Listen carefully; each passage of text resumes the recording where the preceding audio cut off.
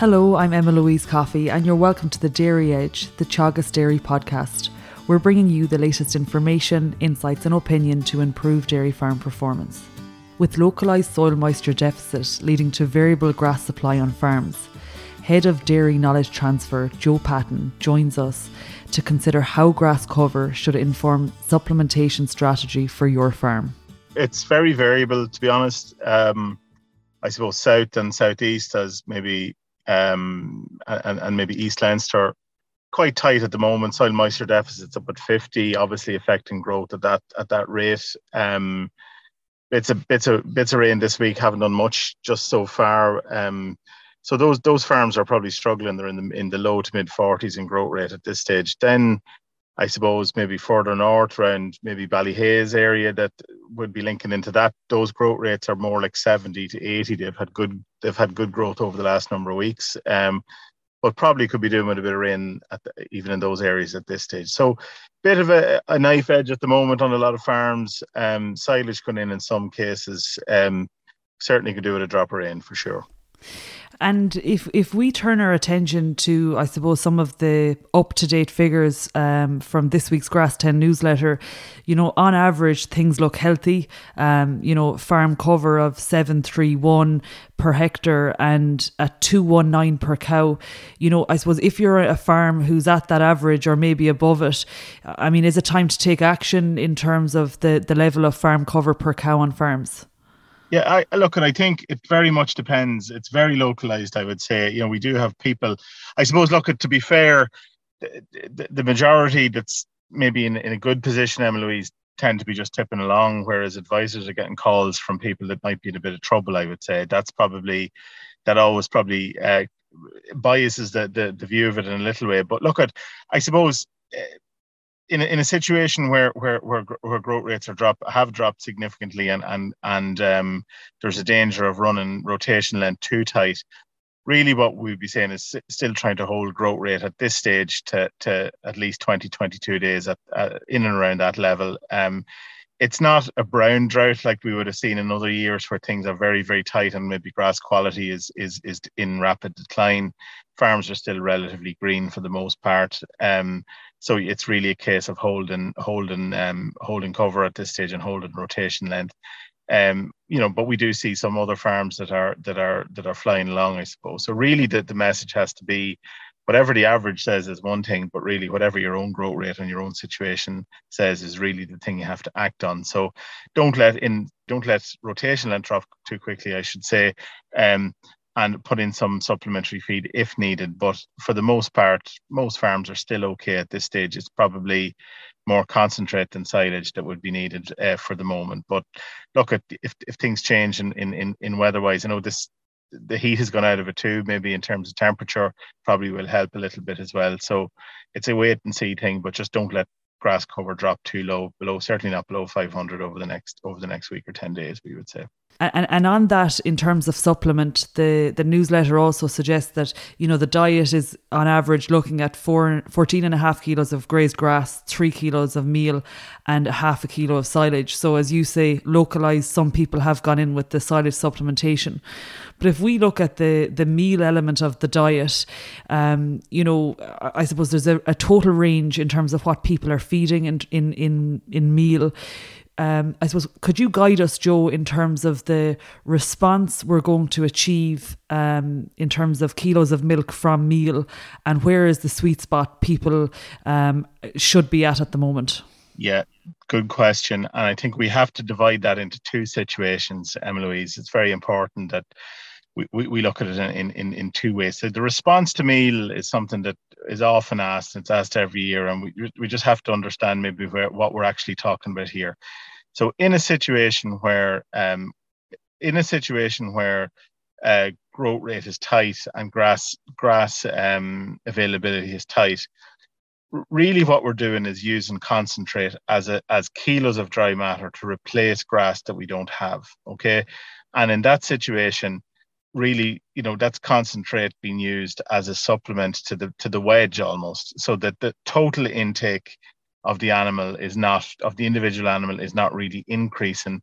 Therefore, strange to say it, I suppose, but therefore on some farms where you could have 4 or 5 kilos of concentrate going in, you may not actually see that major difference in milk yield at all, because all you're doing is using that concentrate to replace the grass that you don't have, if you get me. So that's one situation. And I suppose we need to be careful in when meal has been used in that way, it's been used to stretch rotation length. And because of that, then, the one thing we don't want happening in that situation is, concentrate going in to save grass, and then, maybe grass not being allocated, and maybe post-grazing residuals or post-grazing heights coming up.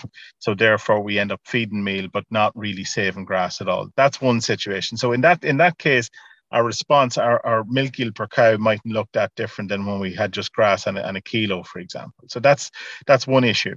On the other side of the coin, then, I think, and it's happening on maybe farms that are pretty much okay for grass at the moment, in that situation, that possibly they're looking at it and saying, milk yield or milk price is high, conditions are good. Is it now an opportunity to drive on milk production? That's a slightly different situation, because in that situation you're looking at getting a production response from your meal in a situation where you already have adequate grass on the farm to feed the cows fully, if you get me. And on that, say where you are in the situation, you're okay for grass, and there is that temptation. Milk price is so high at the moment. I'm not sure have we ever seen it as high in recent years, and I suppose there is a backdrop of concentrate is high, but relatively the concentrate price is lower. So, I mean, if you could step it up, I have plenty of grass on farm, but I'm going to stay pressing the button in the parlour. Where are the responses, and where do you, I suppose, meet that point where it's of negative benefit to the farm? Yeah, it's a good question, because there has been a fair bit of commentary, I would say, in the industry over the last while, that milk price is high, never been higher. As you say, it's time to push on with supplement. And look, I suppose we all have it in our head, Emma Louise, that pretty much in and around a kilo for kilo is kind of where the average response might be, right? So you're looking at it in very simplistic terms. You might say milk price is 60 cents. Milk price received is 60 cent, for example. Meal price is probably something around 4.10, 4.15 a ton, so 41 cent or thereabouts. So for every kilo of meal I feed, I'm going to make 20 cent per head per day. That's the simple narrative that's presented to people in a lot of cases. But I think that ignores one major and one very important truth, and it goes for a lot of things in this world. There is such thing as a diminishing return. So not every kilo you feed is going to give you kilo for kilo response. Far from it, actually. And looking at some of our own work in the field, and looking at some of our own nutritional models where we look at these things and supplement, looking at what might happen, it is important to know that there's a sliding scale, if you like. So there is a diminishing return, and at the more meal you feed, the less response you get to the final kilogram. So, for example, at the moment, it's probably fairly safe to say that the first couple of kilos of concentrate that you feed are probably given a response of something in the region of maybe 0.8 or 0.9 of a kilo of milk per kilo fed. So let's take for handiness 60 cent.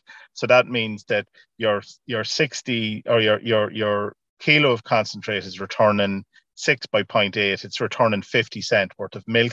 It's costing you 41 cent to feed. So you have a 9 cent of a response for the first kilo or two that you're feeding. The problem happens really when you move up sort of over that sort of 3 to 4 and into 5 and 6 kilos. The response rate to the extra kilo or the marginal kilo of meal will drop down to maybe 0.5. So for that, what I mean there is you're going to get half a litre of milk for every kilo of meal fed, or thereabouts, right? So that's going to give you a response of 30 cent per kilo for 30 cent of milk, for every 42 cent of meal that you feed. So therefore, on the last couple of kilos that you're feeding, you're actually losing 12 cent a litre, 12 cent a kilo. So if you want to look at it that way, the first couple of kilos of meal, you're making 10. The last couple of kilos you're feeding, you're losing 10. and you end up breaking even on the 4 or 5 kilos overall, if that makes sense. So really, the message there is when grass is in plentiful supply, look at this year, there's probably a response to a couple of kilos at this stage, but not much more than that. Okay. And while it is tempting to say, I'm looking at my meal and price and looking at my milk price, and there's a good ratio there, the critical thing you have to remember is that the response per kilo declines sharply once you go over that couple of kilo feeding rate when grass is plentiful. So therefore, there's no free lunch in any of this, Louise. We have to be careful that we don't over supplement to the point that actually that it's costing us money to be feeding meal at the very high rate, even though milk price is over 60 cent a litre. And it's an interesting one, because I suppose what you've alluded to there is you're winning on your first, say, 2, maybe 3 kilos, and then beyond that point, you're I suppose you're eroding profit, and so you're, as you say, breaking even. And an interesting comment, I was out at a discussion group a couple of years ago, and the Teagasc advisor talked about, we're in a high price, high milk price year, and that it's important to protect profit. And I suppose it is not to feed into the temptation of the 60 cent, with that in mind. 2 questions, I suppose follow-on points. I suppose the response you've talked about, you're talking about 0.8 or 0.9 kilos of milk for that first kilo or 2 of concentrate, and then you're dropping back to 0.5 kilos, for that, maybe the 3, 4, 5 kilos of meal. But I was looking at it earlier today, and at this stage, for a farm that has a mean calving date of the 20th of February, that is, the average cow in that herd is 150 days in milk. I suppose, how relevant is days in milk? And, as we look going forward, in the lactation, we're starting to build grass. So again, there's a temptation maybe to keep that meal in. So, is that response going to stay steady at those numbers, or will it decline into later lactation? It's a very good question. Look at when we do the same type of exercise in the rising phase of lactation, Louise, and this always comes up every spring. We talk about where's the feeding rate likely to be. When we talk of a bit at 0.8 down to 0.5, in the springtime, when the cow is actually establishing her own peak yield or heading towards peak yield, those responses are more like 1.2 falling back to 0.7. In later lactation, because the cow is now in a situation where she's losing milk production capacity, the tissue in the udder that produces the milk is actually inevitably in slow decline. That limits the rate of response. That's the key point. So while you still get a decline in response in the springtime, you're getting it off a higher feeding level overall. It's going to be at a lower feeding level as you push on to 150, 200 days in milk. So I'm happy that the figures that we talked about there, they will persist sort of from that 150 to 250 days or thereabouts. You'd probably look at it after that again and say that the top responses are dropping back. Now, there is one caveat with that, I suppose, that when we look at the responses in very late lactation, as in October time, late September, October into November time, we have to remember also that the quality of the diet from a grass point of view has dropped away at that time of the year as well. So that means that, that the extra kilo, I suppose, of supplement is probably justified when weather and conditions and grass quality is poor. But for the moment, the figures that I laid out there a second ago, we're probably happy that they will bring us into sort of early September time, I would say. Now, you mentioned about building cover and using concentrate to build cover. If you're using concentrate to build cover, you won't be getting those type of responses, because the reason you get those kind of milk yield responses is when you offer concentrate in addition to the grass. When you're using concentrate to build cover, you're actually offering concentrate instead of grass for a couple of weeks in order to try and restrict the cow's grass intake to let it build up. So I suppose we just have to be careful that what we're talking about there, if we're going to be using concentrate to build cover, we have to be lengthening rotation length at the same time, and grazing a bit less of the farm every day in order to allow it build up. Now, that's really going to start, I suppose, in the next couple of weeks, and sort of certainly by late July, early August, we're going to be certainly looking at thinking about rotation length starting to stretch out. Rather than the 21, 22 day round, we're going to be heading towards 25, 26 and on up. As we push on further up closer to 35, 38 days into later into August. So, I suppose growth rate will dictate a lot of that. But for the moment, I think really what we want to be doing is holding our cover on the rotation length, particularly where conditions are a bit tight. And if conditions are pretty good, don't be tempted by the very high levels of milk, the quoted levels of high milk price. There's still a pinch point in that the cow can only respond so far, and that limits the value that we can get from the extra meal. And my final question in relation to supplement then, Joe, is, I suppose where grass is plentiful and there are some farms in that scenario, is there, I suppose, a response in terms of displacement of grazing, essentially grass that's been left behind in the paddock as a result of higher levels of meal feeding? Yeah, and that's a good question, and I suppose that's why people often ask, like, what limits the response. Like, if you look on paper you would say there's enough energy or enough nutrient in a kilo of meal to produce 2 liters of milk, Emma Louise, if you do the energy figures on it. But so why don't we ever see 2 liters of a response per kilo of meal fed?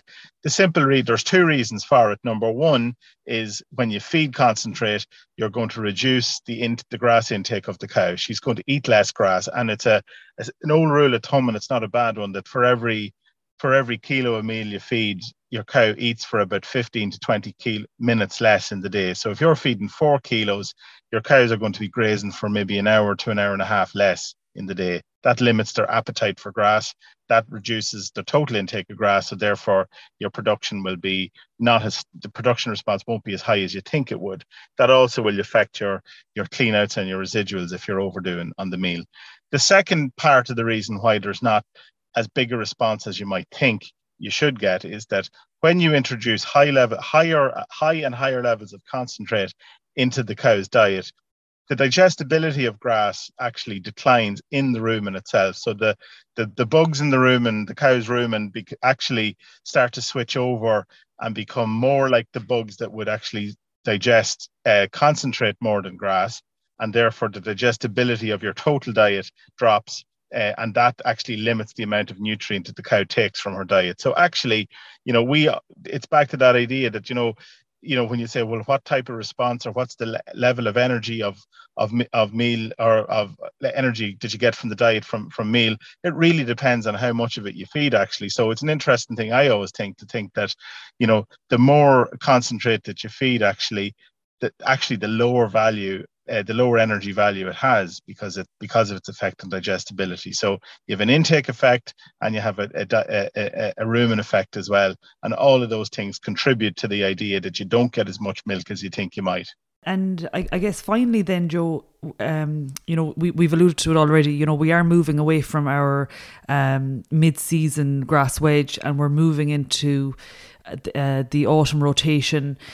And I suppose there's one eye on winter. And ye have recently published a fodder report. It's an ongoing process this year. Could you give us an update from, I suppose, a dairy farm perspective, where fodder reserves at right now as we move in towards, I suppose, the latter half of the year? Yeah, look, at overall, I would say, Emma Louise, when we did our survey, there was about just over 500 farms in total, split between dairy and dry stock. We were actually relatively happy that the average, again, these dangerous averages that we're always talking about, but the average surplus on farms was somewhere in the region of 15 to 20%, which is a positive story considering all of the concern and all of the issue around, fertilizer availability and price at the start of the year. So I think we're relatively happy that on average things are pretty healthy. However, you look in certain areas of the country, particularly maybe the southeast and the east, the level of surplus is not as high there. It's more like maybe 5 to 10% surplus. And also we see that maybe one one farm in 8, maybe, or thereabouts, is slightly short on feed. Okay, so that becomes a question really that for the individual, it's more important to look at your own circumstances than just what the average is. I also think that there's a couple of things playing in there also, that even though the conditions are quite healthy from a silage availability point of view on average, possibly this year is not a year where people are going to be too inclined to trade silage or to offer silage for sale too early in the year. So it becomes more difficult, I would say, to source external sources of silage so easily, maybe coming into the autumn. So people still have time to do something about it before heading into the autumn if they can. The biggest issue there really for farms that are significantly short and maybe heading towards 20% short is really to look at stock numbers and to offload culls and offload animals earlier than they had planned. That will have a major effect on the that will have a major effect on the supply of silage for later in the year. The second thing, I suppose, really is that, that, yeah, as I say, you don't want to be relying on purchasing silage next February or next March. That's not where we'd like to be. Silage made on the stem this time of the year, it's getting late for it. Difficult to make the numbers pay on it, possibly, but again, for some farms, they may be, if they're significantly short, now is the time just to go out and top up essentially in what they need. Filling the gaps with meal this year is going to be very, very costly, you would say. So really, the first port of call is looking at surplus stock numbers and can you move them out? Can you move those out earlier? That will be important. But I think one other final point on that maybe is just, when we do talk about trying to get our rotation lengths lengthened and maybe deal with drought conditions at the moment, that does mean having to put in additional surplus, put in additional feed maybe in the short term. So like we say, if we're trying to extend our rotation length out sort of, up to sort of maybe in the region of 30 days by early September, or maybe slightly over that, maybe up to 35 days into mid-September.